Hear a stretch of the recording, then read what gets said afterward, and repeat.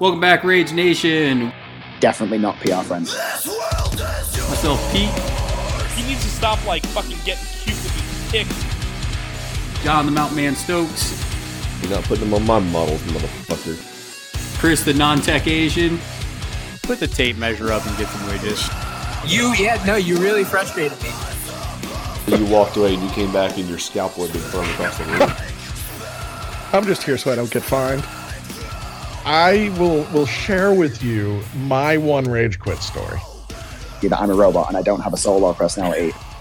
This is going to be a really great opportunity for everybody to see how you effed up. Welcome back, Rage Nation. We are at it again. Got your boy Pete this time, and got something a little different. We talked about LVO last weekend, which if you hadn't signed up for that and are thinking about it, there's a couple spots that opened up. I think they said they got 12 extra spots, but unfortunately, I'm not going this year. I am going instead to the right coast, the East Coast. We are doing a convention that I've always heard about being a guild ball player, but I'm excited to actually go play Malifaux in, is Captain Con. So I brought on Jesse, and you might have heard Jesse before because he tends to have a lot of boring conversations. And Jesse, what are you drinking?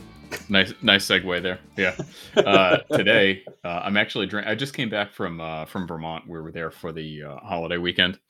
So I picked up a can of Heady Topper from The Alchemist. It's kind of generally regarded as like the first New England style double IPA that came on the market a number of years ago. And it's got a pretty silver can. So I am a fan of the IPAs. What is a double IPA though? I don't know if I've ever tried a double. So if you've ever had a New England IPA, which is sort of like all the rage these days, it's basically the same thing. Okay.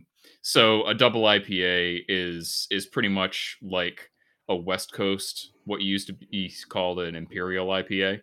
Imperial IPAs tended to have like high alcohol and more malt versus hops.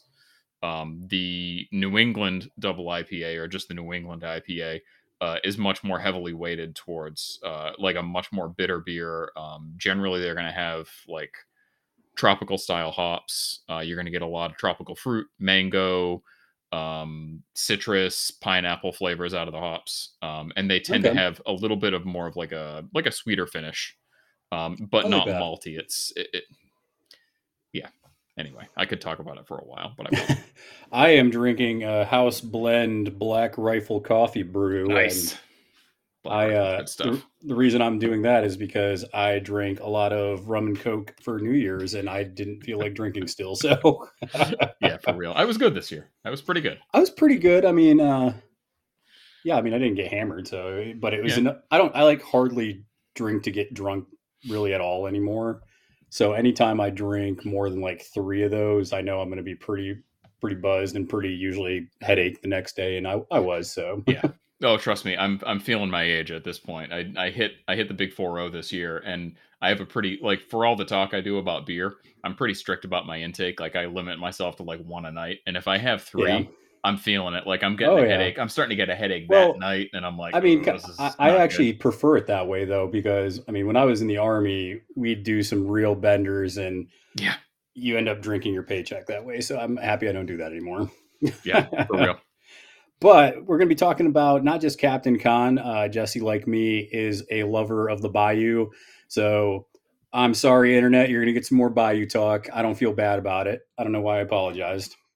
But I don't know about you, Jesse. I feel like people need to learn more about the Bayou. They need to be like Bo, Fischenbacher, and go exploring and figure out the Bayou, because there's a lot of really cool mechanics that you can really unlock and do some powerful things with.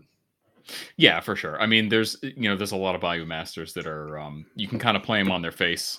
You can play like your Ophelia ones and just, shoot the crap out of stuff. Oh yeah. You can play your zips and just kidnap stuff and, lock things down and generally make your opponent's life miserable. Oh yeah. But there's a lot of second level play kind of under the surface with a lot of these masters. Yeah, and I did hear you actually went on and talked with the Schemes and Stones about also Captain Con, and I did hear you say in there, it's like, I'm not going to talk about the jockeys, but I'm going to let everybody know we're going to talk about the jockeys on this episode. We're going to talk about the jockeys on this episode. They're so fucking good that you're going to see them. And one specifically, you could see with any Bayou Master. She's that good. Spoiler alert. Yeah. But yeah, I mean, the jockeys, they literally change basically every keyword in the faction. They do. They are that good. Yeah, but before we get into that and get into all the nonsense, make sure that you guys are supporting the podcast. We are on Twitter, Instagram, got the YouTube channel going on, got a new video that'll probably come out probably by the time this podcast comes out this week on Thursday. It'll probably already be on the YouTube channel, doing a video on Brew 2 and how to unpack it and what to look out for. So if you are playing or thinking about playing Brewmaster 2, you should definitely give it a look. And if you are even a non-Bayou player, you should give it a look because there's a lot going on there. And it's good to know what's happening so you don't get wrecked. So be on the lookout for that. We are getting close. I think we're about 100 away from giving away our first box for 500 subs on the YouTube channel. So if you subscribe, once we hit 500, I'm going to give away to a random person that subscribed a title box of their choice or a core box of their choice on the Rage Quits dime. So so for that, we're getting close, and I will do a video when we actually give it away and pick the winner. And then finally, if you want to support us directly, you can do that on patreon.com/RageQuitWire. You can support us for as little as $1. Anything helps keep the lights on. Really love the support that everybody gives us on there. So really appreciate the patrons. But let's get into Captain Con. Chris and I keep talking about this, Jesse, and we are super pumped because for us, it's almost like 3 tournaments, just because it's going to be Friday, Saturday, Sunday for Malifaux events. And I don't know, you just want to kind of talk about what the weekend's going to look like as far as the 2 separate events and just kind of what it's looking like so far. Yeah, for sure. So I think for any folks who are attending both events, so just to recap, we have the Malifaux Content Creators Invitational, or the MCCI, that's going to be on Friday. It is a 3-round team tournament. Each of the invited content creation channels is going to be bringing teams of 2.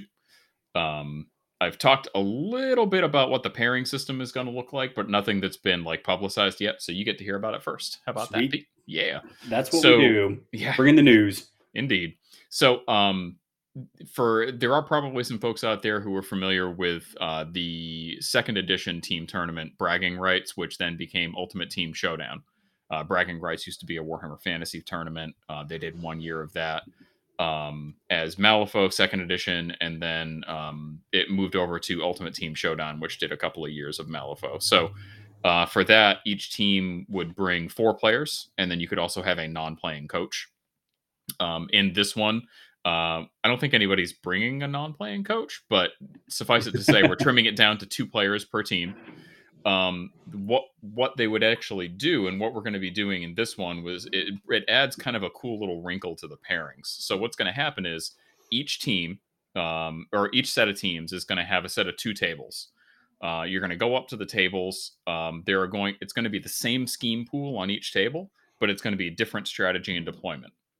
So every table in the entire tournament for a given round is going to have the same scheme pool, and then again, there's going to be a different strategy and deployment on each of the 2 tables in each set. So it's going to be the same on each set.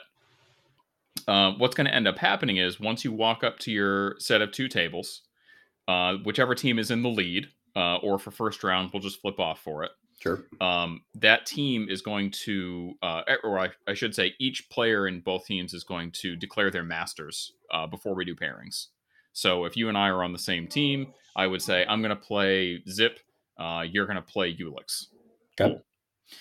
The other team declares their masters as well. Whichever team is in the lead or is randomly determined for that first round is going to choose one of their masters, and they're going to say, this master is going to play on this table. The other team is going to choose one of their 2 masters. That master gets paired with the first master that got put up from Team A, and then the remaining 2 masters are going to play on the other table. So what that does is it adds just a little bit of an interesting layer to the pairings. You don't know which title is going to be played because, again, that's going to be revealed at crew reveal.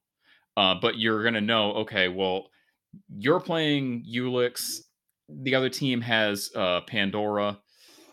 The other team put Pandora up first. I don't really want to have to put Ulix into Pandora. I think I have a better chance against Nekoma. So we're going to throw, Jesse and his Zip into Pandora. Nekoma and Ulix are going to get paired off on the other table. So it adds a little bit of an element of control to the second team. So if you're a little bit lower in the standings, you do get a little bit of an advantage there. But the team that's in the lead gets the advantage of being able to choose the first master they want on the table that's best for them. So it just adds kind of a fun little meta game. Yeah, and I definitely like that because I did at least 3 or 4 Guild Ball team tournaments, and they do 3 people on each team, and it even adds more depth because both sides would put one team on a board, and you knew what that team was, and then you kind of guess around the other ones. But I definitely like what you're saying because that does give a little bit of, I don't want to play against that. Let me go ahead and play whatever that is. And then, the getting board selection for being the lead is pretty big as well. So I like how there's give and take no matter whether you're the first team or second. Yeah, and frankly, it just makes things a lot easier from a record-keeping standpoint, because if we didn't use this system, then we have to try and start keeping track of which player is in the lead on which team, and then the lead players get paired, and then the second player, it just turns into a nightmare. So This is more fun. And it's less work. Well, I was going to say also it gives some opportunities to be like, oh, you want to know what? I know you're not playing in it, but if I was playing against your team, I'd be like, you want to know what? I really want to crack at Jesse. I'm going to go ahead and go on this table and just I want to throw whatever I got at him. So definitely lets you do some calling out there too if you want. Yeah, for sure. So that's what we're going to be doing. That's the MCCI. How many rounds are we doing for the content creators tournament? 3 rounds. 3 rounds. Yep. So we're doing 3 rounds on Friday. Saturday, we're going to be doing 3 rounds of the GT. And then Sunday, we're going to be doing remaining 2 rounds of the GT. Perfect. Assuming we get, if we, who knows, if maybe we don't get enough players to necessitate 5 rounds, we might cut down to 4. And then we'll, maybe do 2 the first day, 2 the second day, and leave some more time like you said, though, I mean, we already have 20 people just from the content creators. Yeah, it's a 20-person start. I'm just leaving the option open to change the rounds a little bit, just being flexible. But I'm quite confident that we're going to be up, high 30s, close to 40 people. Yeah, and even if you're not the content creators tournament, even if you're not in that thing, dude, I love talking about Malifaux. So even if you're just playing Saturday and Sunday, which to me, I think that's actually going to be the more fun tournament. Yeah. Anyways, just because that's where you kind of can really, throw your crew out there and see what you got.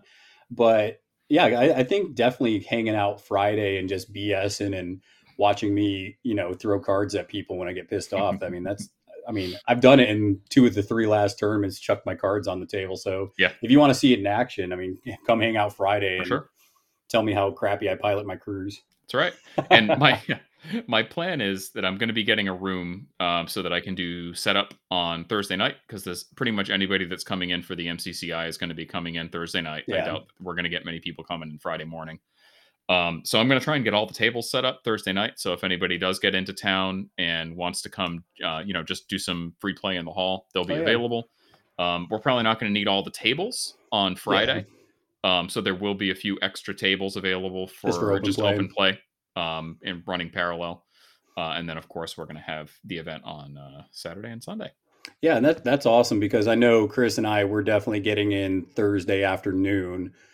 So I know I already talked to you and I was like, we can help set up and get some random games in. And one thing I was going to ask, kind of going back to, your shtick is with the convention, is there an open bar where we can go get drinks and stuff? How's that working as far as the con goes?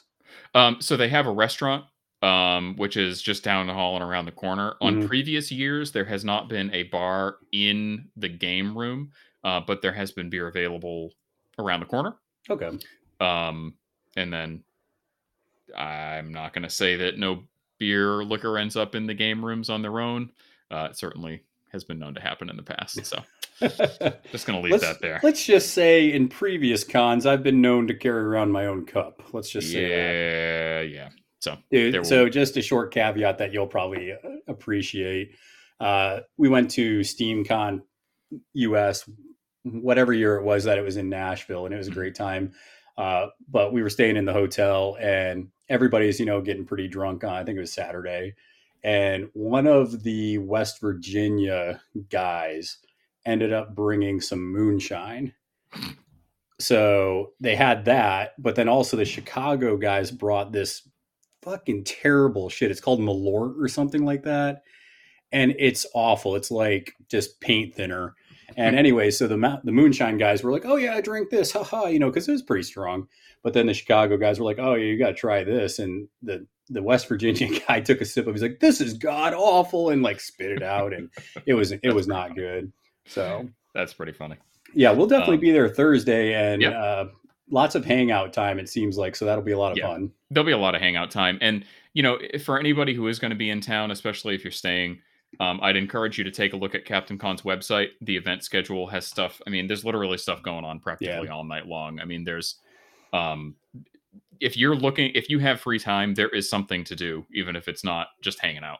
So yeah, and I know we are staying Thursday, Friday, Saturday, and Sunday night. We're actually not leaving till Monday. So, I mean, just putting that out there for the internet. If you're going to Captain Con, Rage Quit Wire is going to be there for quite a while. Yeah, you'll be there for the duration. By the end of it, you're not even going to want to look at a Fate deck anymore. You're going to end up playing, probably eight rounds plus another however many pickup games. Oh yeah, I love it. But something we always do at these conventions, and I am bringing this to the con, is we always bring Dungeon Mayhem. I don't know if you've partaken in that game before. Sure. That game is a blast. We always get hammered, and all we do is we rotate the different classes, and it's a super quick game, but it's always fun. One thing I'm planning on bringing, probably for Thursday night, maybe Friday night, is Epic. I think it's Epic Games. I can't remember the name of the game company. I'm pretty sure it's Epic. They did an amazing Big Trouble in Little China board game. Nice. It's not quick. It takes a couple hours to play. But can I use Bert as my token? Sure. I'm in. You can play Jack Burton, play Bert. You're good to go. But it's one of the best board games that I've ever played. The production values are awesome. People always get a rocking good time out of it. So I'll probably bring that. Love it. Yeah. Love it. I don't care how bad Bert is. I always bring my boy. I used him today. Did you? I did. To great effect? No, you didn't let me down. He was good. Bert is one of the, so he's kind of in a weird spot in 3E where Bert Jebsen will either score you a crap ton of points because he sneaks around, or they kill him round 1 or 2 or turn 1 or 2 because he's so squishy. Yeah, he just dies too easy. Yeah.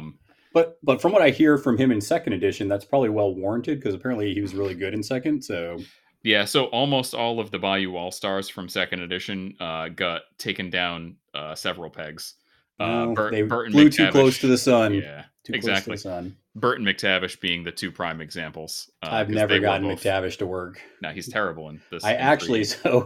And I've said this before in the podcast, McTavish, I actually tore the model apart and I'm used his gator now as a Bayou gator instead of McTavish. So yeah, there it is. Sounds right. As far as the tournament for, everybody else on Saturday and Sunday, you can use titles. Yep, sure can. And you're allowing proxies? Yep. So there's going to be a tournament packet, hopefully getting posted this week. Okay. I have to try and figure out how I'm going to get it to the non-Facebook users of the universe. Yeah, I know, right? I was just thinking about that today because I've been posting stuff in the Facebook event page for the events at Captain Con. Yeah. But I don't know if I can host files on Discord. I have to check. You might have to check with whoever runs like the weird Discord and stuff to see. I don't know. There might be permissions with that. Yeah. I mean, I can always post it on the Boring Conversation Discord if that's an option. But suffice it to say, the tournament packet should be going up probably this week. It's going to have, all the normal stuff you'd see. And then there's also going to be proxy guidelines. Essentially what I'm going to do, don't 100% quote me on this. I have to put a little bit more thought into it, but all unreleased titles and unreleased models will be available for play. If a model has been available for retail sale, for at least a month, then you have to use the official model. Okay. If something drops for retail sale like 2 weeks before the con, not everyone You can still use your proxy. Yeah. You can still use your proxy, but if it's been available for at least a month, you have to use the official model. As far as so let me ask you Go this ahead. though. Sure. Let me ask you, sure, because I've actually thought about this because I don't know 100% what MAW 2 is going to look like. Mhm. My MAW 2 conversion is pretty fucking sweet. Yeah. I think like if that model doesn't look as cool as I think it will, I'll be like, I'm just going to use my Mechami MAW that I made. Yeah. It's cool. Based on the card art, I'm pretty sure it's going to be pretty dope. I'm pretty sure it is. But yeah. So if somebody has a super dope conversion for a released model, I'm just going to say, send it to me and I'll approve it. The only things that I don't really want to see are like counts as models that you could normally hire into the crew because it can cause confusion. Okay. So like if, for instance, if I'm, I don't want to see somebody using like Old Cranky for a backup assistant. It's unlikely that somebody's going to hire Old Cranky into a Wong crew, but I just don't want there to be any confusion there. What if I am playing like Brewmaster 2 and I just use the Brewmaster 1 model? That's fine. Okay. Yeah, as far as long masters, as same base size, right? Yeah, as far as masters go, the original master is always going to be a legal proxy for the title master as long as it's on the appropriate base size. And if it's a size, so Chris with Maxine 2, he basically just put a magnet on a 40 mil and just put her on it. That's what I did with Ivan. I just stuck him onto a 40 for the times that I played him. The players that it kind of screws are like the Riva 2s out there where she actually went down a base size. Yeah. So whoever wants to run one of those is going to have to get a little creative in terms of figuring out what they're going to use. Well, I think that box was like one of the first ones to come out though. So it may, I don't even, it may be even out at this point. I'm not sure. But those basically, there's going to be full proxy and counts as rules in there. I just want to make sure that there are no situations where we get confusion. Yeah, I agree. And I think, and honestly, the biggest thing is if you ever have a question about a proxy, just ask the TO, just be like, hey, I have this proxy. Does this work? And you'll know as soon as you get that answer. It's most times it's pretty easy for a TO to make a ruling on that. 99% chance I'm going to say it's fine. I mean, we live in the day and age of 3D printing. If somebody wants to print out a couple of snowmen and use them as cult geists, like it's fine. Like just don't be a dick about it. Yeah, right. And then once the models are available, you have to use them. That's just the way it is. I mean, I don't think we've ever seen this many new models across all of the factions in the game. So I'm just trying not to be a jerk about the proxy stuff to put people at a significant disadvantage. Yeah, and I think that's the reason why I'm probably most excited for Saturday and Sunday is because I want to play against some new players and just kind of see how other people are playing the game. And then 2, I want to see what some of these new titles that I haven't seen yet, what they do, and, really get salty about the gotchas. And that's something I'm looking forward to because, I've had people say like, oh, you really got to watch out for the ice pillars with Yuri 2. And you got to really look out with the new Sandeep. And I've had a guy on our Discord who's like, yeah, symbols against the new Sandeep is pretty balls ridiculous. And I was like, all right, well, I'm going to have to see that trick apparently. Yeah. I mean, I've been playing a reasonable amount, but I've seen a fraction of the Malifaux. Yeah, exactly. Stuff. There's going to be so many gotchas for everybody. I mean, at this point, everything is new. Exactly. It's the biggest release that the game has ever seen. Yeah, which is a really cool time to be playing the game, which is why I think everybody that I've talked to that's going to the convention is super jazzed about it just because it's a really cool time to really get your feet wet in a big tournament like that. Mm-hmm. Definitely. No matter what your skill level is, it's still going to be fun. And it's going to be a big enough event that, there's probably going to be a couple of really competitive tables. But everybody's learning this stuff at the same time. And quite frankly, I don't really think that we're going to have too much salt at this event. Yeah. And a lot of fun. And I mean, granted, that's the brand of the podcast. And when I say I bitch and, throw my cards and stuff, it's kind of, I mean, I do get salty about stuff, but it's really just almost in jest. And then, I talk it out and then it's just whatever. And it's all in good fun.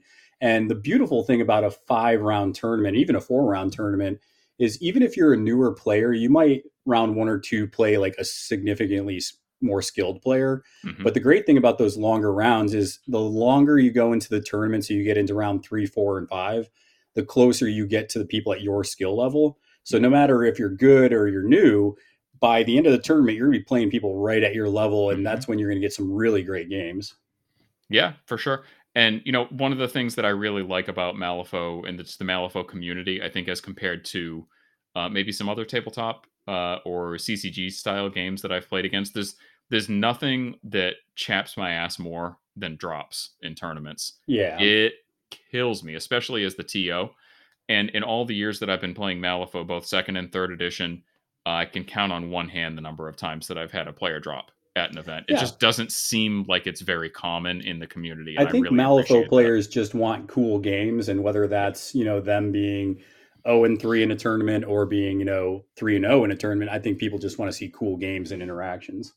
Yeah, and most of the people are just cool to play against, so it's not like you're rolling up into somebody's Dark Eldar list that just absolutely stomps you and wins the game by the end of turn 1, takes all the wind out of your sails. The game doesn't play that way. Oh yeah, for sure. And it is a great community, so that's why I definitely swung hard into it once Guild Ball died and went to my Book of Grudges. For sure. So cool, we got that. For anybody that hasn't registered for the event, Jesse, what's probably the easiest way to go about that? So the absolute best thing you can do is just go to captaincon.com, spelled out just the way you'd expect. You can buy your badge. You can book hotel rooms. I believe there are still rooms available in the block. It's kind of good because I have to book mine. And then make sure that you sign up for the event. We've got plenty of space available. It's not something that I have to worry about capping. Captain Con's been really, really good about giving me plenty of space.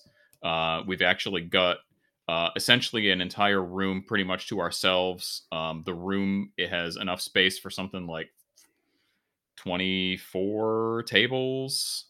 So I don't think I'm going to need a bigger space, but it's also going to have like a monitor so I can put up standings. Like it's great. Yeah, it's cool. It's a great space.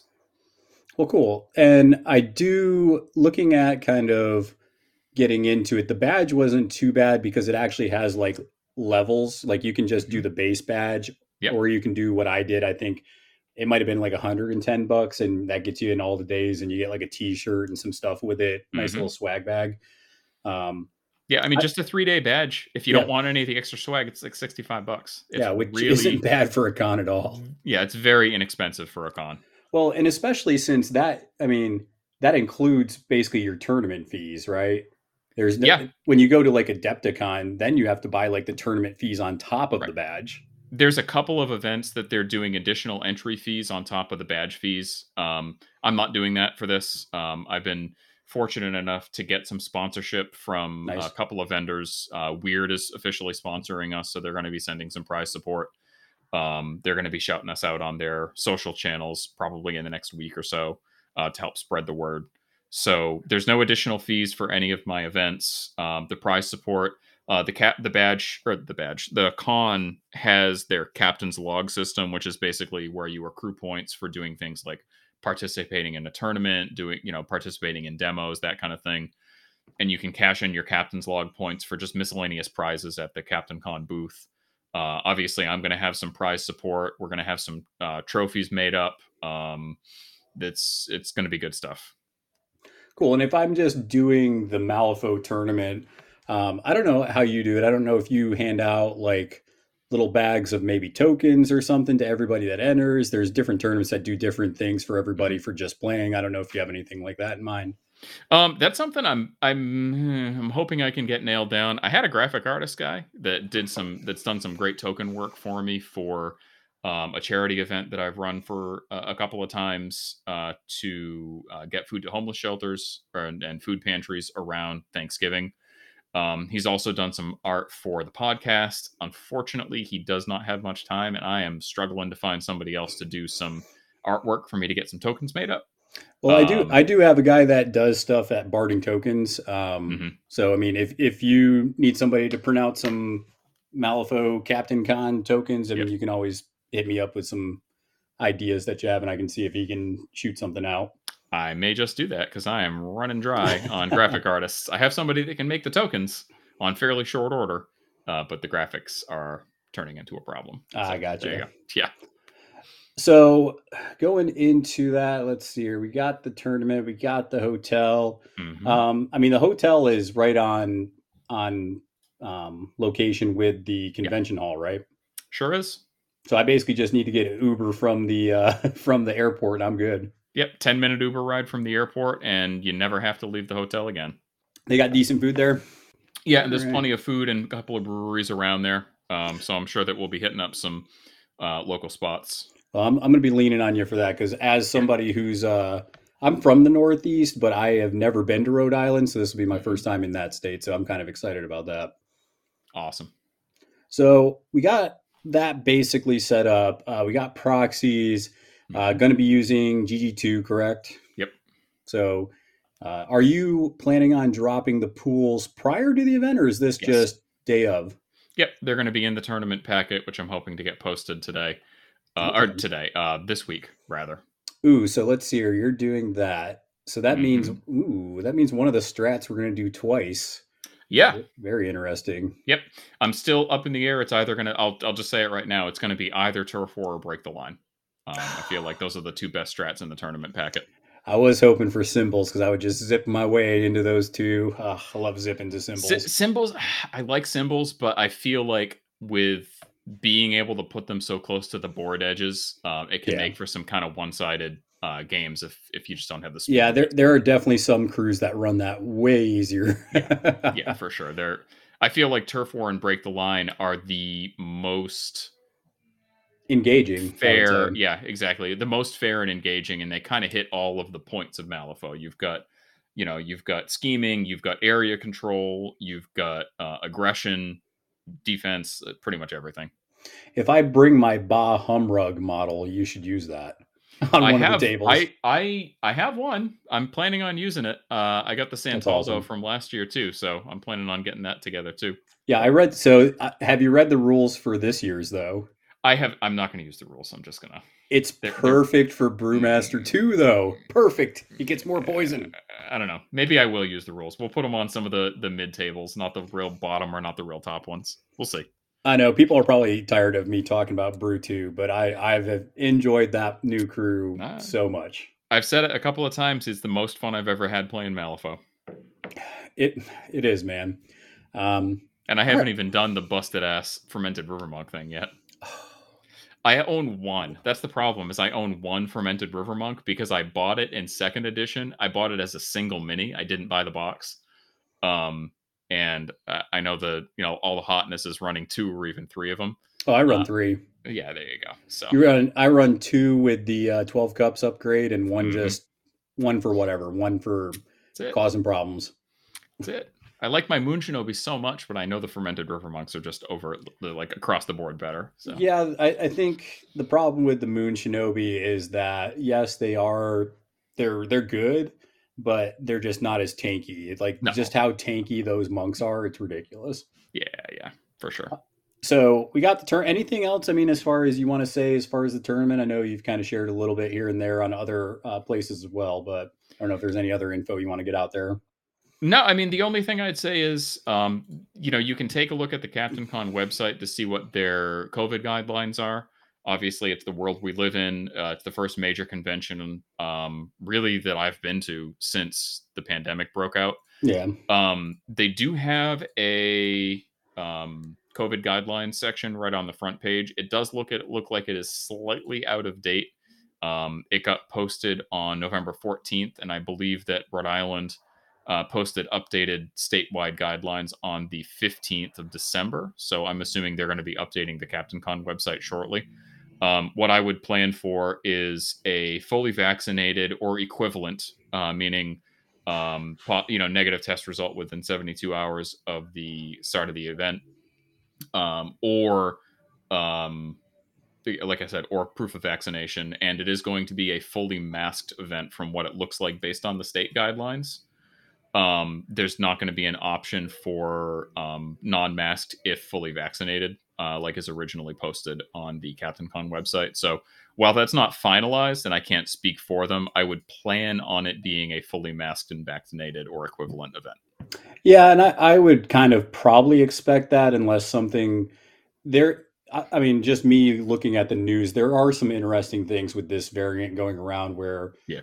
I mean, definitely it's a different population, but I know in South Africa they had a huge spike like we're currently in Yeah. cases, but they're actually now coming on at like a steep drop off. Yeah. So we don't know what it's going to look like, but I think that's a smart way to plan. And then if things change, great.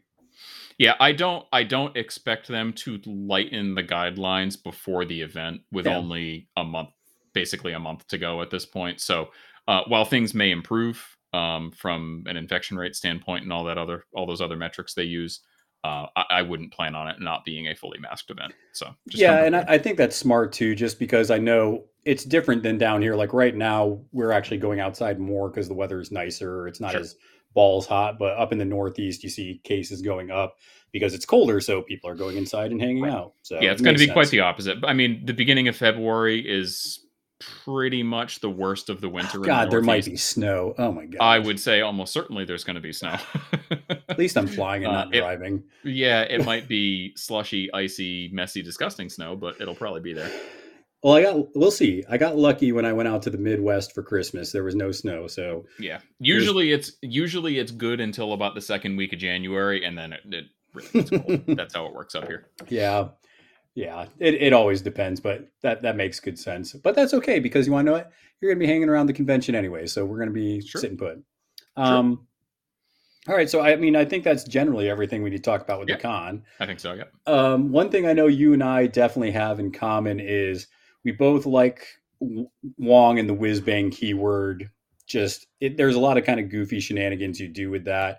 I know you and I both have played. You've probably played more Wong than I have, but I definitely play him. When I see that random scheme pool that looks good for a Wong drop, I'll drop him, but that doesn't come up too often. Yeah. So I think I'm in the same position. The question is, if you're vying for a top table in a tournament, is Wong ever the choice? Yeah, I mean, that's what I basically have told a lot of people because, for a while there I was like, yeah, I like Wong. But when you're playing at an event, it's like, yes, I could probably score points here with Wong, but is that my best chance to win? Right. And that lies the problem. Therein lies the problem. That's right. So, yeah, that's kind of where I come from. Like, I love him to death. He was probably my favorite master in second edition. I really like playing him in third edition. His crew's a lot of fun. It can do some wacky shit. But it's all heart of the cards with him. Like, if the cards aren't with you, ain't gonna fly. Well, and I think that really where Wong has settled in M3E is pretty much if you see as a Bayou player that there's an option that has, break through and spread them out. And I don't know what strat, you don't want to do him in Turf War ever. No. Maybe you can do that with me, if it was Corrupted Ley Lines, spread them out was there and breakthrough was there. And claim jump wasn't there because Wong can't prevent claim jump very easily. So if I saw a pool like that, I would probably think about bringing Wong. In a casual game, I definitely would. In a tournament, I'd be like, well, I could bring Wong here. Do I want to do it? Yeah, I mean, the things that I usually look for are multiple schemes that require a lot of scheme markers, or that scheme marker removal is going to deny a lot of points potentially. Yeah. So, like, I'm looking for your breakthrough, your spread them out, your outflank. Like, those are the three that really, really tell me this might be worth considering Wong in. I'm not going to play him because I see one of those. Yes. But if I see like 3 scheme marker schemes in the pool, I'm really going to consider him because his crew has great scheme marker denial between him and Sammy and lightning bugs moving the markers around. And Wong himself has the ability to very, very easily spread them out in particular. It's like the perfect scheme for him. And he really helps out with the action efficiency that you need to get outflanked on. So that's usually where I look at him. There's a couple things that might make me shy away from him. I don't really love Vendetta in the pool with Whizbang because they don't have very good targets for it. Yeah, and Jesse, can you just explain really why I'm talking about like you don't want in Turf War, you don't want Assassinate, Mhm. you don't Assassinate can be tough It's, in Wong. it's okay. But Vendetta, why don't you want to see that when you're playing Whizbang?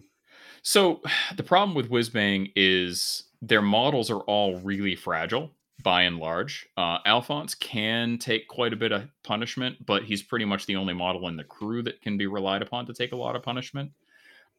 You've got some shielded, you've got some healing, but if somebody just comes in hard on one of your models, it's probably going to die if it's not Alphonse. Yeah.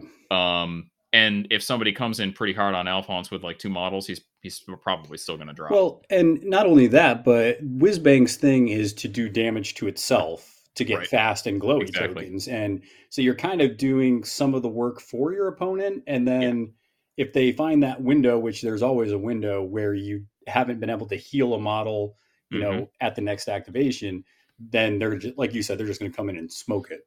Right, exactly. I mean, as tough as Alphonse is, if he's down to 6 wounds, it doesn't take that much to put him down. Yeah, and and then the other thing is too, like a lot of their models are relatively expensive for what they do. So it makes them good vendetta targets for your opponent because they're higher cost. You've got your Swine Curse at 7, you've got your Taxidermist at 8, you've got Alphonse at 9. And all of them are great targets for vendetta because it's going to be very hard for you to keep them alive, especially taxidermists. They're an 8-stone model that dies like a 6-stone model. And they do have a high like upside, but the problem is you're probably, I don't know about you, but the way I've used a taxidermist in the past is basically to, you know, pig-a-pult them up somewhere, maybe kill a model like a scheme runner, and then when they get into the action, they die. Pretty much, yeah. I mean, before the Pigapult got clarified in the errata, and you could do real janky shit like toss them across the board, give them slow, but then give them fast again right away. Yeah, with the same action, like they were a little more viable because you could like drop bombs on stuff. Now, yeah, I mean they hit pretty hard, but they die real easy. Yeah, and I know the thing that we mostly wanted to talk about, and I don't know about you, I was a little, I would say, disappointed with. There's some cool things with Wong 2, but I thought one thing they really missed the opportunity to do with Wong 2 was to have a mechanic that put out a crap ton of glowy. Like, I feel like whether it was him or the new Enforcer, it would have been really cool to see more glowy get put out, because that if you can put more glowy out, that makes the Swine Curse a little better, and it makes Alphonse a lot better because now he has more to help reduce the damage. Yeah, I mean, so here's the deal with that. So I was thinking the same thing. When I first looked at Wong 2, I was like, dude, this guy sucks. You have got to be kidding me. I was hoping for like a baller new version of Wong, and this is what I got. This is ridiculous. So, because same thing. I'm like, he barely puts out any glowy. He uses glowy on a lot of his actions. Like you can heal models extra, but you have to take glowy off of them. Yeah. You can heal him with his front of card ability, but again, you have to take glowy off of him. Like, this isn't good. So I've changed my tune on him after a couple of games. And there's a couple reasons for it. And a part of it is that his glowy generation is sort of under the surface. Like you don't see it with an ability like Wong 1's the glow, or with him dropping shockwaves through your models. Yep. And the other big thing, it comes with the jockeys, is Fluffernutter. Helps. Love Fluffernutter much. So the deal with Wong 2 and the glowy generation thing is it's really all about the siphon power on his front of card. Yes. So siphon power is something that, like, if you played against explorers, you played against the archivist, and he's super busted, and siphon power makes him have like the best gun in the game. It's totally ridiculous. So with Wong, the enchanter, the title, he can't spread like a pulse of glowy out like with the glow on Wong 1, but what he can do is use siphon power and put out a boatload of glowy during his activation while still doing kind of what he wants to do, as long as he's close enough to the model. So like, he's one of the only ranged combat models. He has like a 12-inch gun. I never want him 12 inches away from the action. Yeah, because you want him near your boys. You want him to be like 6 inches away, probably. Or really just on the other side of the models that he's trying to shoot, maybe even like 4 or 5 inches away or less. Because you get a figure like he activates, he uses his bonus action, uses Siphon Power on the bonus action, gives something fast and glowy. He hits the quick reflexes trigger to do his bonus action again. He does Siphon Power on something else. Even though he can't get a trigger, it doesn't matter. All you're doing is using Siphon Power to give out more glowy.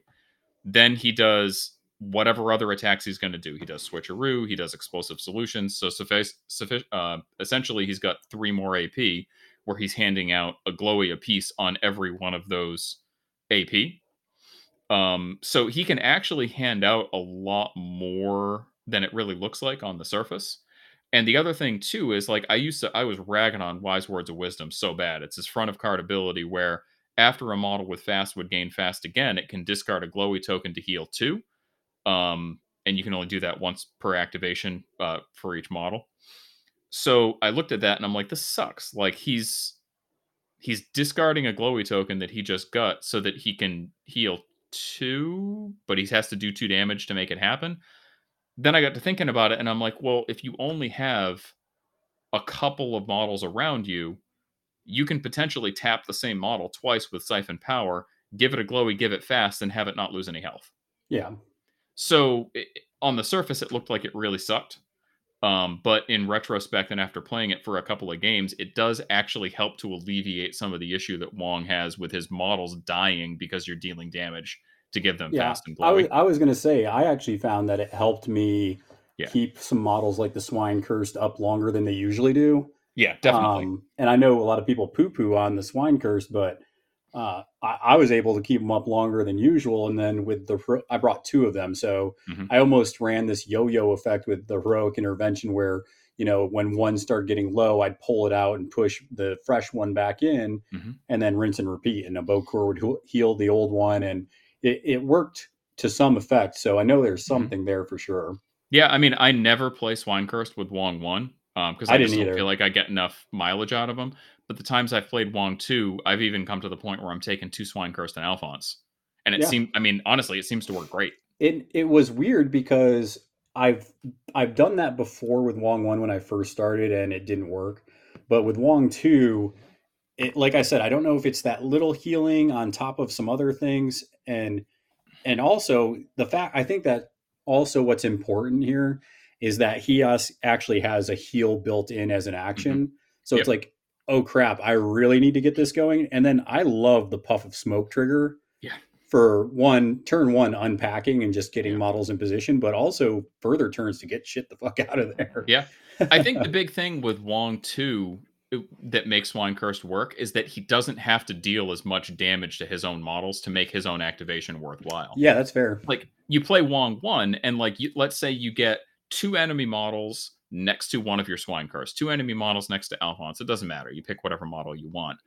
You're going to want a Shockwave off of that Swine Cursed or Alphonse or whatever model, probably 2 or 3 times that turn. So you're going to be dealing 2 or 3 damage to them with no way to heal them. Yep. So now they're at, Swine Cursed are at almost half health. You've done a bunch of Shockwaves, which is great.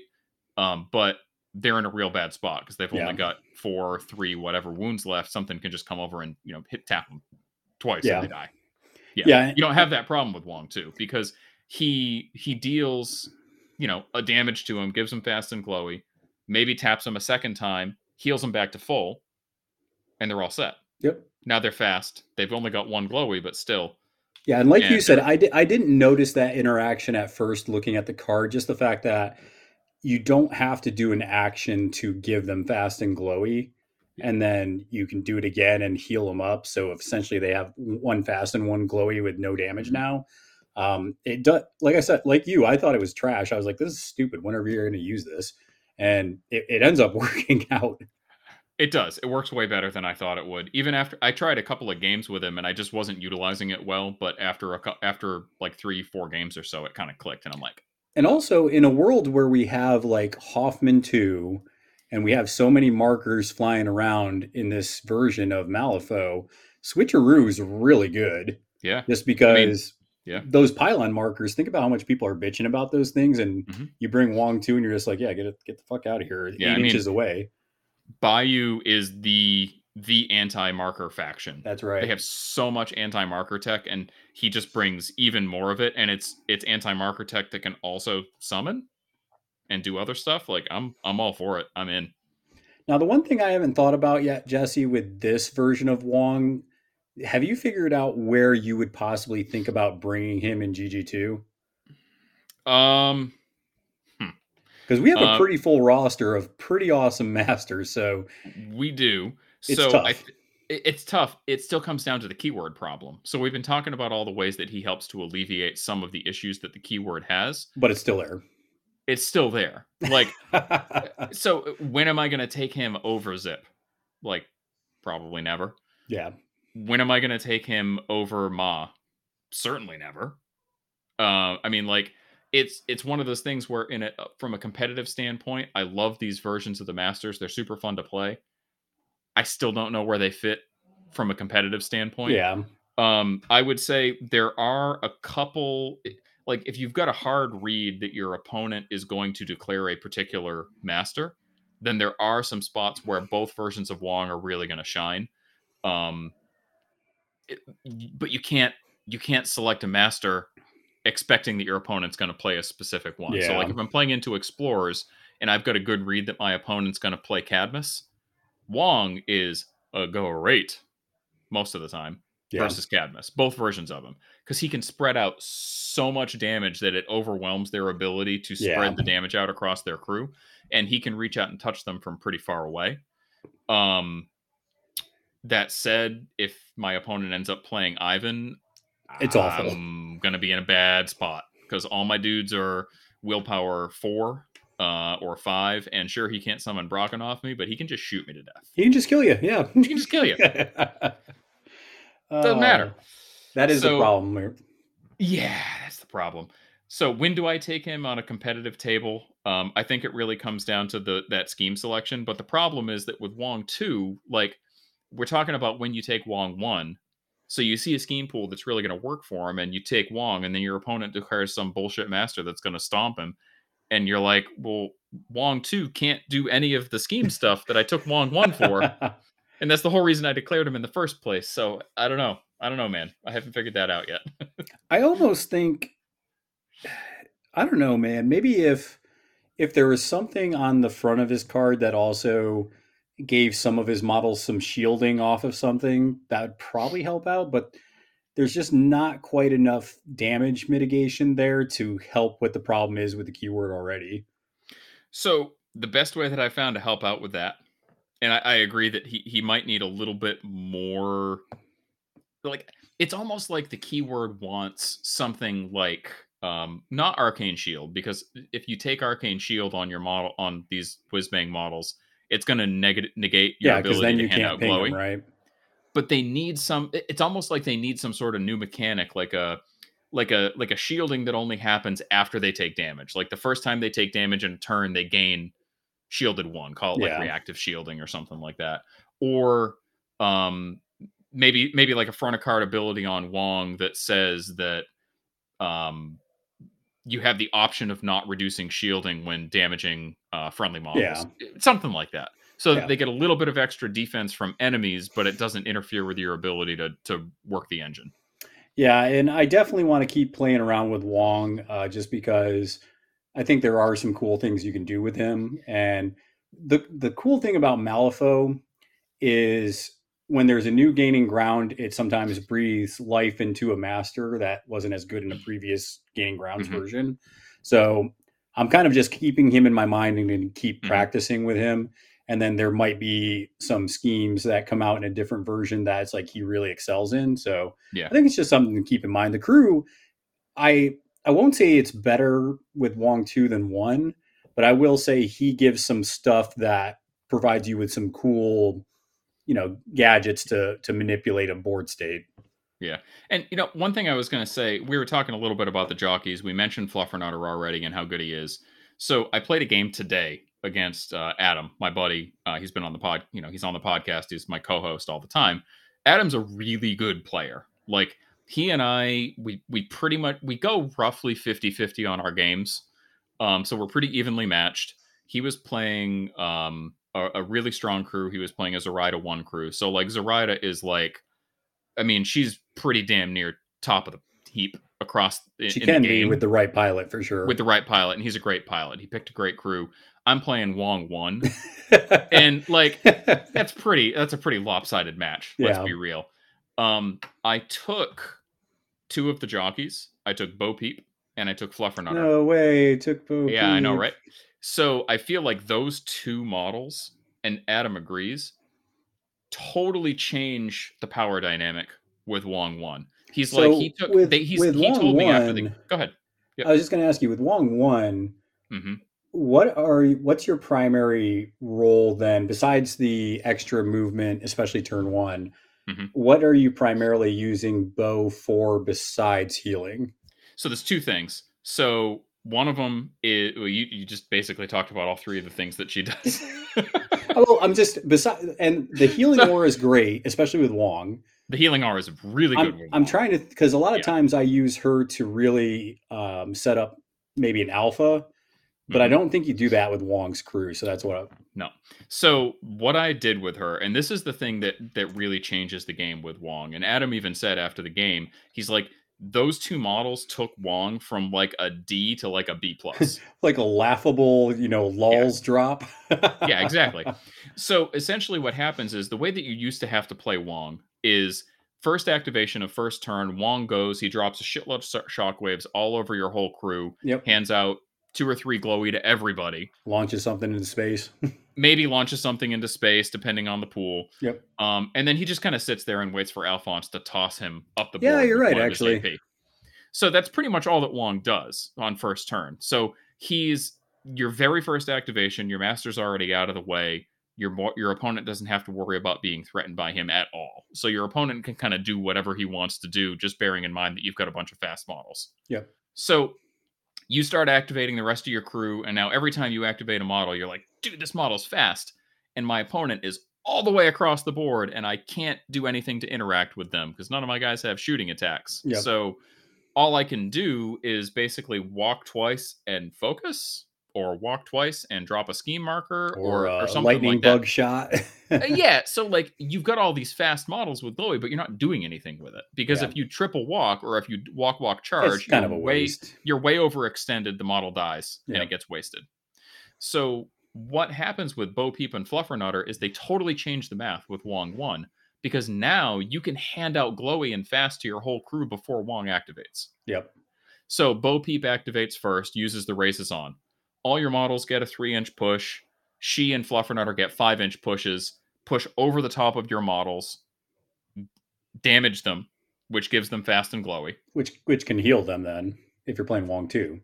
Right, which can heal them if you're playing Wong 2. That's why it works great with him too. So now you've given fast to all of your models before Wong's activated. Fluffernutter goes, uses Carrot Cake Quake as bonus action, pulses out more damage to everything. So now you've damaged probably 5 to 6 of your models with the races on with Bo Peep on Fluffernutter and her. Mm-hmm. So you've handed out a bunch of glowy there. Fluffernutter goes, pulses, gives out more glowy, and deals some more damage to everything. Your Bokor activates, heals everything with Healing Burst. All your dudes are back up to full. And now you've got all the rest of your models that can still do their thing, whatever they need to do for turn 1. And Wong still. Wong hasn't activated yet. That's the thing. So now what happens is the end of the turn, if your opponent has presented you with some targets for Wong, you can drop some bombs. But you can give all your models fast again before the start of turn 2. That totally changes things because before what would happen is you've got a bunch of models maybe with some focus and no fast. Now your whole crew has fast all over again at the end of turn 1. You make the initiative flip and you've got a whole crew full of fast focused beasts. Yeah, and you are right because and obviously there's a ton of people that haven't played Wong before, but when you played Wong before, he was the one generating the fast and the damage and the glowy. And now with those jockeys, and we'll get into it more here, Sans Whizbang, because that's where most people are going to see him. Yeah. But that just is beautiful because now you don't have to waste, 2 APs, 3 APs, just getting your models fast without anything to do. Exactly. It's such a huge game changer. I couldn't believe how much of a difference it made when I tried it. Like I had workshopped it a little bit in my Yeah. head, but this is the first time that I actually got them on the table with Wong 1, and it just made an absolutely huge difference. The new model, backup assistant, which I know you and I have talked a little bit about. You're not so much of a fan of him, right? So it's a cheap model, and I've got your back is nice, and that's pretty much all I've done with that model. Yeah. So that's pretty much the only reason that I take him. Like I've never actually gotten the chance to use Mold of the Other. It's useful, especially if you're taking the jockeys, because if your opponent ends up killing Fluffernutter, you can always Mold of Another back into it because it's an enforcer. So you've got the option of bringing it back. Like you can always bring back Swine Cursed or Taxidermist or whatever else. Whatever you bring, yeah. But yeah, you can't bring back Sammy. You can't bring back Alphonse. You can't bring back Bo Peep. So it's always an option. I've never had to use it, but whatever. I've Got Your Back is really, really, really, really big because Wong doesn't have a super reliable way to get out of combat without it.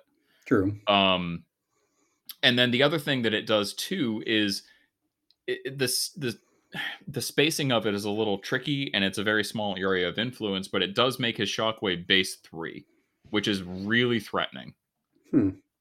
So I had a situation in the game today where I had Hooded Rider on the other side of the table. Hooded Rider was standing right next to Olivia, his totem. Yep. And the backup assistant. Ooh, so yeah, I know. Exactly. So I've got Some a rider. Some might call that Christmas land, my friend. Right. So this is gonna play right into why Wong has issues. So it was Magical Christmas Land. So for anybody that doesn't know, with Wong 1 you do a Shockwave, it's a TN13. Yeah.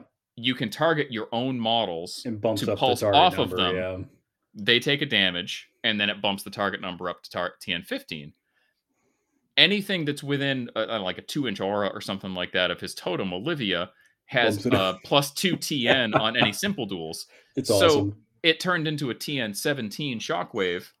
The rider only had 3 wounds left. It can't declare resistance triggers against the Shockwave, so it couldn't reduce damage with Fate tokens, and the backup assistant was standing right next to it. So now I've got Wong dropping 3 damage 3 TN17 Shockwaves. That's awesome. On a model that can't do anything to defend itself with it aside from flip.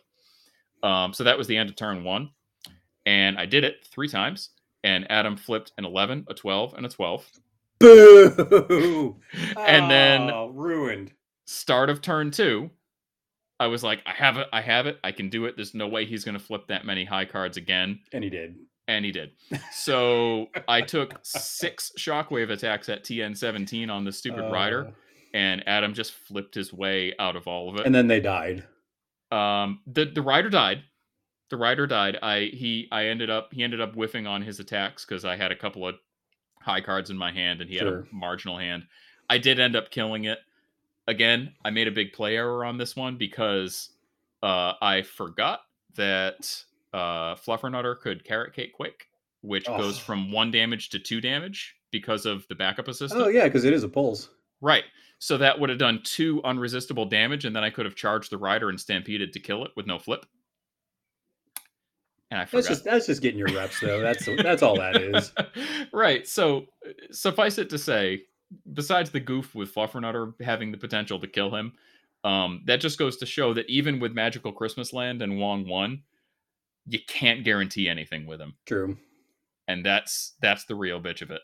That's the way the cookie crumbles. That's the way the cookie crumbles. I mean, on all 6 of those Shockwaves, I was hitting Vasilisa on one side, and I was hitting the Hooded Rider on the other side, pulsing off of 2 of my models, so dealing 3 damage apiece to those 2 models each turn. So I ended up dealing like 6 damage to my own crew and did nothing because both Vasilisa and the Hooded Rider passed all the tests. But that's how Wong plays, man. So they had sometimes the cards aren't with you. So they had a crap ton of glow on them. So when they did fail, though, they were going to take some damage. And I never got the chance to hit him again because I ended up killing both those models with other things. So yeah, and I all my glow was for naught. I think that's good enough reason to look at basically how models can change. Maybe a master or crew that you haven't played in a while. Mm-hmm. And I think I saw this definitely. I've been doing the videos on the YouTube channel for the starter boxes that are coming out. just how you can use them, some of the tricks. And I did it for the jockeys as well. And the jockeys add so much to Bayou. Obviously, I don't know. I think Fluffernutter probably only has a spot in Whizbang. I haven't seen anywhere else in Bayou I like Fluffernutter. I don't know if you, yeah. There's some janky stuff you can do with him in Ma. I mean, Ma always has that option. Yeah, right? I mean, the cool thing that you can do with him in Ma is he has this trigger magic act on his gun, where you can shoot a model and then pick up a marker within 2 inches of that model and drop it anywhere within 2 inches of that model. And it does damage. So you can shoot a model that's within 2 inches of a pit trap, pick up the pit trap, drop it under the model, deal the damage to them, and then they also take pit trap damage, and they're in the middle of a pit trap. So there's that's that. Actually pretty good. It is, but it's only a stat 5 gun, and you can't guarantee the suit because he's not a henchman. Yeah. And it's on his gun, so you can't use his ramming speed thing. So it's pretty cute, but it's not reliable. Yeah, I think we got to talk about the elephant in the room, which is Bo. So Bo Peep, I don't know about you. I've talked to lots of Bayou players about her. You could put her in any Bayou list, and she's going to do work. Since her model arrived at my house, I have taken her in every single game I've played Bayou. And she does work. She just does every work. Single game. Doesn't matter what crew it is. She's great. So you'll appreciate this because I know that as a Bayou player, you love this kind of shit. But I was playing against Maxine 1, and Chris was a douche, and he brought the Archivist, and he brought Calypso, and it was a giant shit show. And anyways, I was playing Ulix 2, and I put her in it. And I saw the Archivist kind of hiding behind a rock, so I charged Bo up, and I got the Hogwash Slosh because it's built in on the charge. Mm-hmm. Threw it into Ulix and a Wild Boar, not a Wild Boar, a War Pig, and just beat the bricks off that model because I hate the Archivist so much. Yeah, and so the cool thing with Bo Peep, that is super cool, and that reminds me of a lot of the janky stuff that I've done with her with like Ma in particular. Oh, she does with Ma, she's ridiculous stuff with Ma. Beautiful. So, but the cool thing about Bo is like we're talking about how good she is and how she goes into every crew, and they're like, from a design standpoint, that's never really something that you want to see. You never want somebody to say that this is an auto take model. The cool thing about Bo Peep is she does a lot of stuff that the faction can't do, and she does it reasonably well. She doesn't have a crazy damage track. And she's not super hard to kill. Not very survivable. I mean, really, she's 5 defense, 4 willpower, and a henchman, and that's it. That's not hard to kill at all. So your opponent can target her, kill her pretty easily. Nothing that she does on its own is super busted. So I feel like while she does a lot of good stuff, I don't feel like she's in a bad place from a design standpoint. Because once your opponents see her on the other side of the table, if they just dedicate some resources to killing her, she's going to die. She's a model worth killing when it presents itself. Right. It's the same thing, and I think that's a good point. It's kind of the same thing with the Archivist, right? Where you see the Archivist and you see Calypso out of keyword a lot. And obviously Calypso is its own thing, but the Archivist is pretty easy to kill once you get it. Yeah, I mean, kind of. I mean, it's got the Arcane Shield. The problem with the Archivist is that it's usually screened by other models most of the time. I mean, it can be hard to get to. Yeah, depending on the crew for sure. Yeah, I mean, but between the Arcane Shield and the Cadmus thing where you can bounce damage to other models, like, I have not found it to be very easy to kill. I was using it more like when it presents itself, you need to kill it. Yeah. If you get that thing caught out in the open, you need to kill it. With Bo Peep, it's not that hard to get her caught out. Well, I was going to say that is one of the downsides of Bo is she is setting up an alpha, or she's moving your crew forward, or she wants to help pull a model towards your crew. So she's kind of getting in the mix. Yeah. So it is easier to kill her. Pretty much you can dedicate 2 models to it and probably drop her pretty easy. Yeah, I mean, honestly, her best defense is the fact that she's got the Hogwash Slosh trigger to place the target of her melee attack anywhere within 2 inches, and she has a 2-inch melee. Yeah. Like, her 2-inch melee engagement that's the best defense that she has on the card. It is. And if you can get around it, if you just shoot her, She's gonna fucking die. Yeah, I got around that a little bit because I had Maris in the list to put Burning Out for Ulix 2. Mhm. So I tried to keep most of my crew in the exhaust, Yeah. concealment. And that helps most of the part, but I did make a mistake of overextending her out of it. So, I mean, she died. She died. Yeah, for sure. So basically, if you see Bo Peep on the table and you have shooting, shoot her. Oh, yeah. She'll die. Not Yeah. that hard. Yeah, she is really strong. If you're looking to get aggressive, she's an auto include in my book. If you're just looking for something to get repositioning, if you have like Maw loves her, any kind of hazardous terrain, she's great to throw people in hazardous terrain. She's great in Whizbang because she can even whip some of the Whizbang models that we were just talking about. So she's just so damn flexible and just useful. One thing with her and Whizbang in particular, and this is something that it's pretty easy to miss, because like aside from Whizbang, there aren't really that many other crews in Bayou that you want to be actively damaging your own models. Maybe putting some burning on them with Ulix 2, but like that's just not really a thing that Bayou does that much. Yeah. So her front of card ability, the Crowd Goes Wild. After a friendly model ends its activation with an 8, it heals 1 for each other model damaged during its activation. That doesn't say enemy model. Yep. Yeah. So all the times that you're damaging your own models in Whizbang to give glowy, you can also be healing, which is the reason that I consider her to be an auto include in that keyword. Yeah, I would say Whizbang and Sui are the two keywords where that healing aura really does work, because Sui's just, they want to do damage. They're doing Stampede. They're going reckless. So they're going to at least get one heal off that aura for sure. Yeah, being able to heal off of damaging your own models is pretty strong. Yeah, it's huge. In those, yeah. And I don't know about you. I mean, obviously, you can bring Bo in every list, which I haven't done just because I don't. I like knowing that it's there, and in tournaments, I usually do bring her. I usually try not to bring her if I'm just trying to learn a crew or get used to, whatever I'm trying to do. But have you given Ruffles a lot of play? I've actually been pleasantly surprised with that model. I've played Ruffles a couple of times. I've only played him with Maw, yeah. Yeah, I played him in Maw. I would play him in any Leylines game. I think he is a Leylines all-star. Yep, I agree. He is really good with Ma, because he... So, that ability that people get really pissed off about called Scatter? Fuhatsu has it in 10 Thunders, and I think that Insidious Madness have it in Dreamer. Yep. So basically the thing with Scatter is, it's an unresistible push away from the model that's using it. It just costs an AP. There's nothing your opponent can do about it. So denies ley lines, denies positional schemes. It's a super strong ability. So Ruffles has it on a bonus action, and it's not just a push away. It's a push in any direction, and it can affect friendly models. Yep.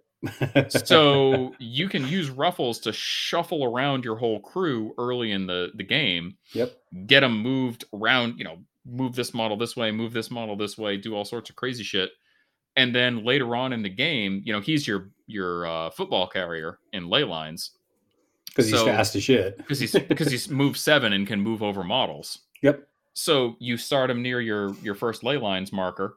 He focuses, he does crazy chicken, whatever. And then second turn, he runs all the way to the center marker, assuming that your opponent has some models around there, claims the center marker at the end of the turn. You've probably got some pit traps over there because Ma. Yep. Pit traps. And then he's just doing unresistible pushes to knock enemy models into pit traps. And if you actually get him in a position where he can attack an enemy model, then he can give you pass tokens, which, like, access to pass token generation in Bayou is not really a thing. Just in Maw 1, really.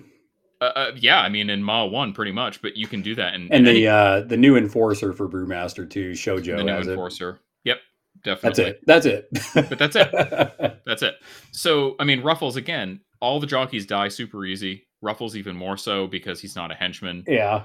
He has no healing on his card. He's he pretty dies. fragile. But like, move 7, unimpeded, can move over models, has unresistible pushes. Like, he's a Leylines all-star, man. And on top of that, people also forget his rifle has a push trigger as well. Mm-hmm. So he can do that, go to the middle, push that all around, if you, let's just say for some reason you ran your football carrier over to maybe the ley line on their other side, so they're trying to claim the back two, you could theoretically shoot the one that has the football, push them off of it, or if they were in the middle, you can shoot them off the middle. Yeah. I mean, it's a little more situational because it's beast or jockey only. So, like, I mean, unless their football carrier is a beast, then it doesn't work. Yeah. But you can use it. I mean, the cool thing is that it's a stat. It's a min damage 1 that also pushes the target 2 inches, and then if it happens to be a jockey like Bo Peep, who you're taking anyway. So just to clarify, though, the gun can push anybody. The 2-inch push, push. I was talking about the trigger. beast. Sorry, yeah. No, you're right. So it does have the 2-inch push, and then the extra push is beast or jockey only. So yep. Yes, and you are correct, sir. And of course, like we've been saying, you're going to bring Bo with that. So I found that when I bring Ruffles, I'm usually keeping Bo pretty close to him. That way, if somebody does try to present a threat to kill Ruffles for some reason, I can use Bo to try and screen that a little bit, maybe throw him into a pit trap, feed it to Maw, whatever I want to do with it. 100%. I got to ask you about Stumpy, man. I haven't found a use for Stumpy. Stumpy kind of sucks. I guess there has to be one dud in the box. Yeah, so... All right, so yeah, Stumpy jockeys sucks. are super good. If you're a Bayou player and you haven't picked them up yet, you're a fool. Don't be a fool. You're a fool of a took. Yeah, fool of a took. That's right. Last thing I want to talk about, and we won't spend as much time talking about this, but I know you do play the Ulix 1. Yeah. You said you haven't played Ulix 2 yet. Have not. Is there any reason just you haven't had a chance yet? Honestly, I just haven't had a chance. Yeah. The games that I've been playing, I've been working on Ophelia. I've been working on Wong. I haven't gotten to Ulix 2 just yet. Just looking at it, is there something specifically about the new Ulix that you're like just super excited about? So it changes the way that I build my Ulix crews, because I play I think it's probably kind of an unconventional Ulix 1 crew. Yeah. Where I hire 2 war pigs with inferiority complex. Ooh. And a squealer. So turn 1, as long as I draw a 12, I'm growing a 3rd war pig. Or if I draw an 8, I'm growing a wild boar, which the following turn I'm growing to a war pig. That doesn't seem terrible. Another 8. So yeah, and that's the thing. So the whole idea with that crew is that I've got the 2 war pigs that I'm using Herdem on to get a walk, and then when they get the walk, they get the free focus because of inferiority complex. And then I'm, maybe walking them up again with another Herdem from Penelope or something, ending within 6 inches of Penelope, so they get the +1 movement. And now I've got a reckless move 7 war pig with inferiority complex that I can run off onto the flank and kill schemers. Or I can just have them go smash the middle. And then the whole idea with that crew is that, like, you don't activate with the war pigs first on turn 2. You let your opponent hit them a couple of times, knock them down to like half or so health. Activate with them, heal themselves all the way back up to full because they've got the built-in rams from inferiority complex. And now they're, your opponent's put a bunch of AP into them that was for naught. Yeah. That doesn't work as well with Ulix 2 because I don't have access to all the Herdems. Yeah. It still works, but it's also a lot easier to grow war pigs with the Ulix 2. Yeah, so man. I don't feel like I need to do that tack. I can focus on more. I can bring the sow. I can focus on more of the utility pieces instead of just throwing 3 war pigs in my opponent's face turn 1. Yeah. So I actually, and I obviously only have 1 game with Ulix 2. So this is all just kind of theory crafting plus the game. And I do like it because it's aggro as hell. Like this version of Ulix 1, you almost have to kind of, and I like the way you play it because I actually don't like, I've done at least a dozen Ulix games and you got to do the grow thing and you're trying to grow it into a war pig and then you grow it into a wild boar and then into a war pig. And, your opponent sees you doing this stuff. And meanwhile, they're looking at ways to kill you. Right. And then it drains your hand and I'm just like, fuck. So I like the way you did it, which I'm actually intrigued to try now. Yeah. But Ulix 2, it's like you can do a couple things. You can either use Ulix to set your crap on fire, or you can bring Maris and be like, I'm going to set 2 things on fire and make this piglet into a war pig and haha. Mm-hmm. And I tell you what, I also brought Bo in that list, and Mhm. by turn 1, I could have been. I wasn't quite because I didn't do this till turn 2.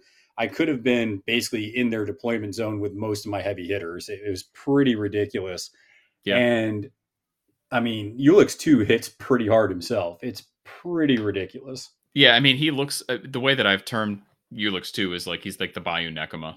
I mean, he's Yeah, that's the growing way his people models. tell me. He's hitting like a fucking truck. He's super fast. Well, I love that he can shoot his bow even while engaged, and he ignores friendly fire. Yeah. Because the way I use it a couple times is I got engaged by somebody with 2-inch reach.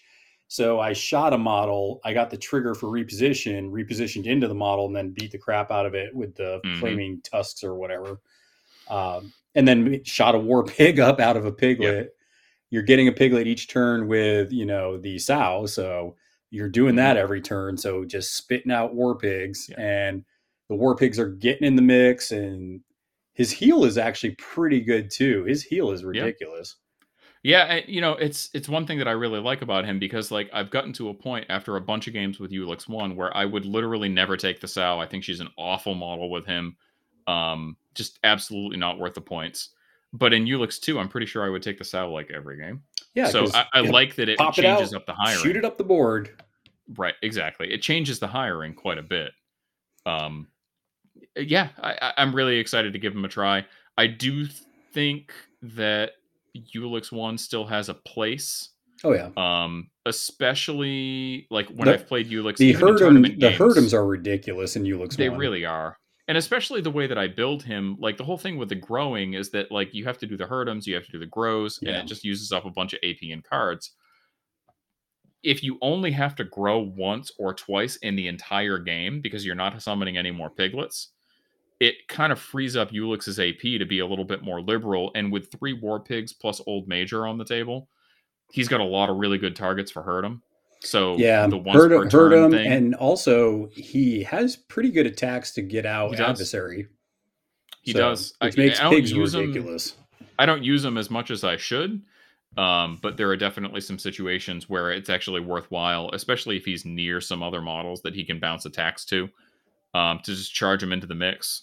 I mean, he can hand out the adversary, and he does have coordinated attack on his melee, so being able to do some damage and give adversary and get coordinated attacks with Old Major or with a war pig that happens to be next to him, it's pretty good.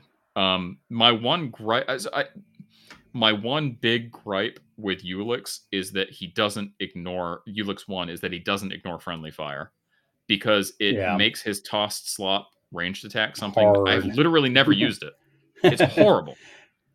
And it has so much potential because, like, you can do some healing, you can do some movement, you can hand out adversary, you can do blasts, but you never get to use it. Yeah. Ever. So, like, if he just ignored friendly fire, that would help so much. And then the other thing I'd really like to see to give him a little buff, because he is very card intensive, and same thing, like, if your flips are bad, you're going to end up spending a bunch of cards for Herdums. Potentially some higher cards that you need for other things.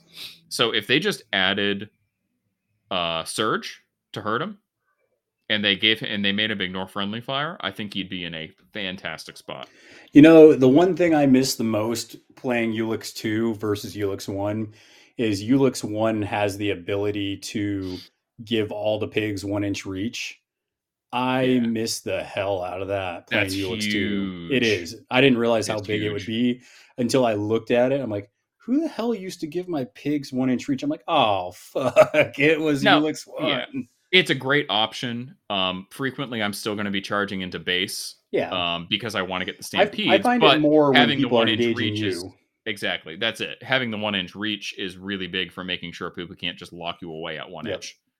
And then making Old Major into a 2-inch engagement to help hold the center is a big deal. Yeah.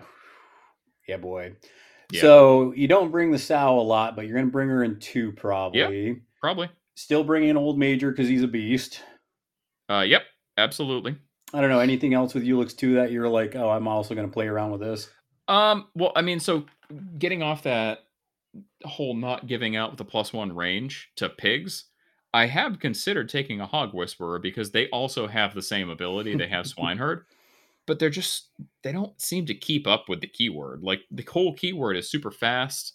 Slop Haulers can hitch a ride. Ulix 1 can hitch a ride, or Ulix 2 is just fast. Yeah. Hog Whisperers give you another hurt 'em. They give you an obey on an attack that you don't need a TN for. They can potentially summon pigs. They give the +1 range. They seem on paper like they should be. Oh, they have tools for the job, which is fucking awesome. So I do like the swine or the Whisperers, Right. but I only bring them if I'm going to bring Gracie because they can ride with her. That's the only Right. time I bring them.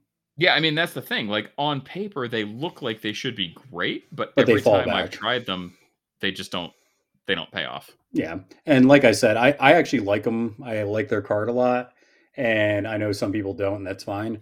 But Yeah, I mean, I literally maybe- only do it if I bring Gracie. Yeah, I mean, honestly, maybe just the double walk turn 1. Yeah. To get them into position at the end of the turn is enough, and then they're close enough to the mix that they can affect You the game. also, I mean, you are saying that, but keep in mind we're talking in a world where we're bringing Bo Peep, and she does help with that. She does. So. She does.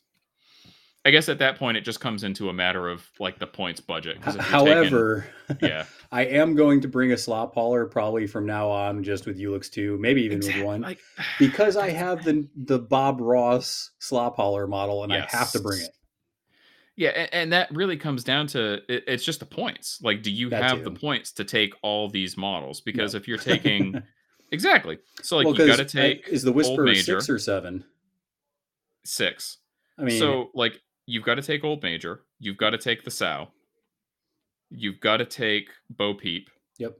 You're probably going to take a Slop Hauler. And then you have to bring Um, either Piglets or the You have to take a Piglet to start the game. whatever the probably. 5-stone ones are, the ones with the whatever on their back. Right. So The like if you- Squealers. the Squealers. Yeah. So if you've got to take all of those models, like it doesn't really leave you It doesn't. a whole lot more space. Like at that point, you're not hiring any War Pigs, which I crutch on hired War Pigs so hard. Like I can't imagine not hiring. I don't think At you least need to one do of that them. with 2, though. Maybe. I mean, at that point, so like I'm workshopping. Or a you crew hire right now. 2 and you have a third one screaming in real quick also. So you have 3 War Pigs just Oh, you going. no, because you got to hire Maris too. I forgot about that. So I actually was talking to Powell on my Discord for the Rage Quit Wire, and he actually was saying he doesn't bring Maris because what he does is he uses Ulix to put fire on one model, Mhm. right? But then what he does is he brings a Squealer and then pushes a Squealer through, and since the Squealer is size 2, you only need to go through one flaming model. Okay. So I mean, that's a possibility. So basically, if you take That's 5 instead of 3 stones, though. Yeah. So basically, if you take the crew that we were just talking about, if you do Old Major, the Sow, Bo Peep, Hog Whisperer, Maris, Slop Hauler, and a Piglet, that leaves you at 4 stones, which is Hello. that's pretty low for Ulix. He really needs a lot of stones. Yeah, Um, and I think I was actually seeing a lot of Bayou players talking about 6 or 7 stones, just so 1, you can mitigate some damage, but then 2, you also get the crow trigger for the, to grow a pig up on the bonus. So, and I think that's the other thing I like about that Bacon Beeline bonus is it's a bonus. It pushes a pig, and if you get the crow, it grows a pig. So you're getting. And don't forget his models. If you go through enemies, which after turn 2 you will, you're putting out fire now on everything you go through, just automatic. Yeah, for sure. And I mean, you're going to need a lot of stones in particular because, like, Old Major, he eats up a lot of Well, stones. defense 4 will do that, Jesse. Yeah, defense 4 on an anchor model. Like if they kill him, your crew kind of starts to fall apart a little bit. It does, Um, and he's worth killing because the Yeah. extra ram and the bonus to the damage is super good. Oh, it's filthy. It's absolutely filthy. It is, dude. I was playing against that. I started popping Calypso for like 6 damage, and Calypso's gross, but it basically got to the point where Calypso would die, he would get summoned, and then I would kill it again. He'd have to summon it again, and basically I was just using a War Pig to make Calypso just be summoned, and then I eventually killed BB. Yeah, I mean that whole like War Pig with inferiority complex thing. I've used that, and I've killed Calypso and BB in the same activation. Oh, so beautiful.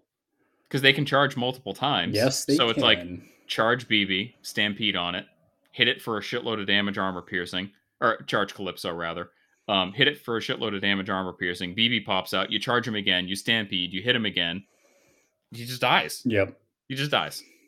It's the best anti-BB tech that I can It actually is, with. just because of the multiple charges and the fast. Yeah. Well, I hope the viewers have gotten a lot out of our Bayou talk. Completely unscripted. We just kind of went. It was great. No, yeah, thanks for coming to our TED Talk. It was fun. Yeah, for sure. No, but I don't know. Actually, I do know, but I want to get your take on this, because I think if you are like me, where you've played in tournaments and you talk to people about Malifaux because you run your podcast and you're on the Discords, there really is kind of like, it's almost like highbrowing, like there is really kind of a looking down on the Bayou a lot of times. And I don't know where that comes from. I think less so than it used to be. I feel like we're at a point now, like, people make the not a real faction joke, but it doesn't come up even close to as much as it used to. I truly feel like Bayou is a more visible and respected faction than it has been in the past.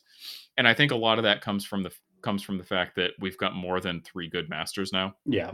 That was a real problem in 2E, is really there were only 3 competitive masters in the entire faction. I might argue that there was a 4th, but that is 2E, so it doesn't matter. And not a lot of people played them.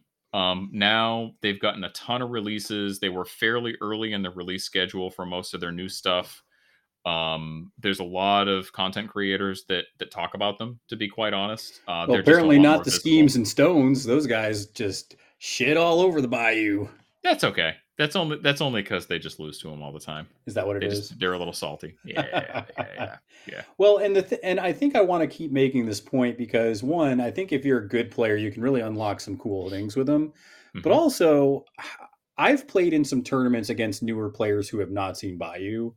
And I think there's a little feel bad there, because there's some stuff that'll the Bayou can make your game so miserable if you aren't ready for it. Yeah, and I think that especially in smaller metas, I'm not that surprised that there aren't that many Bayou players, because like they're the greenskin faction of the game. Yeah. I mean, it's a certain type of person that's going to gravitate towards them. They're not sexy looking. They're not. Have you seen Maris and Trixie Belle? Pretty sexy. And Maw? Come on. Maris the flying dump truck. Yeah. So, yeah, I mean, they're not sexy looking. They're not freaking ninjas like 10 Thunders. Yeah. They're not giant stompy robots like, Hoffman. They just don't have as much. Well, and they're tiny, appeal. Right? You see them on the board, they're like this big. Right. They don't have the aesthetic appeal. So in a smaller meta, there's probably going to be fewer people that are inclined to play them. They want the cool looking stuff. They want the cool looking stuff. And then there's trolls like you and me that just like the weird shit.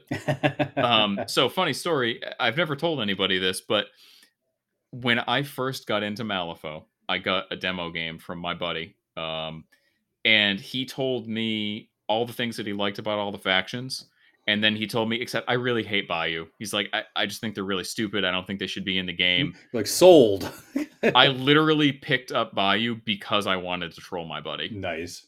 And it's stayed that way all through 2nd edition and straight through now. So Bayou's kind of funny, because I started at Outcast and I got into Bayou because I like greenskins. I've played them before. So I was like, cool, I'll try, the greenskins and kind of do some things. And I played them for a bit, and then I kind of swung into Neverborn for a little bit because I like monsters.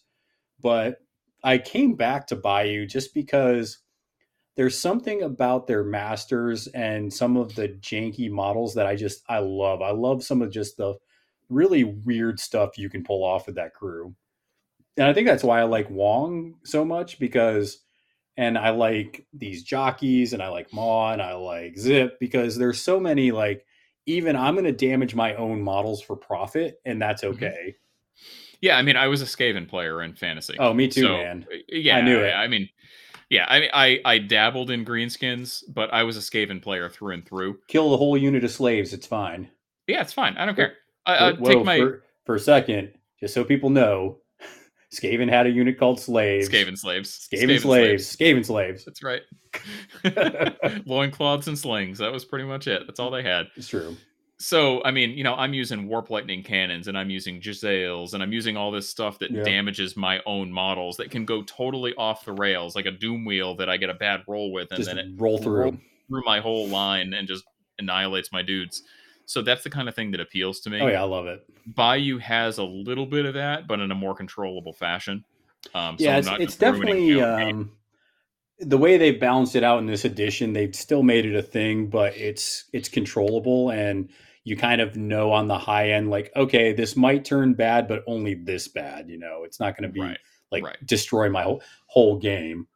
Exactly. Exactly. I don't have to worry about rolling through a unit of clan rats and accidentally killing 14 of them just because I roll bad. Oh, yeah. Exactly. I've been there, man. I played Skaven for a long time. That's it. Love that game. Too bad they killed it off. Hey, I've tried it in AOS and it's just not the same. Nope. It does not do it for me. Hard pass. In the Book of Grudges, it went. Never to come out again. Yep. All right, well, Jesse, why don't you go ahead and give us a quick plug? Just let people know what you're about and where they can find you and what you do.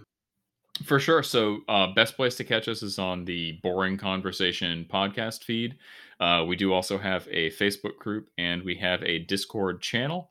I'm fairly active on the Discord, so you can usually catch me there for conversation, especially boring conversation, ideally. I'm big into beer. So if we do have a channel in the Boring Conversation Discord that's just what are you drinking? And we have people sharing, pictures of whatever they're drinking while they're doing hobby stuff. I'll post pictures of the beers that I drink. We have a lot of participation in there. I actually have to post a picture of my heady topper tonight. But yeah, I mean, if you're ever interested in talking about beer or home brewing, because that's my other hobby, feel free to get in touch with me on the Discord, and I will literally, if you think I can talk about Malifaux, just you get me talking about homebrewing beer or beer in general, because I'll have you there all fucking night.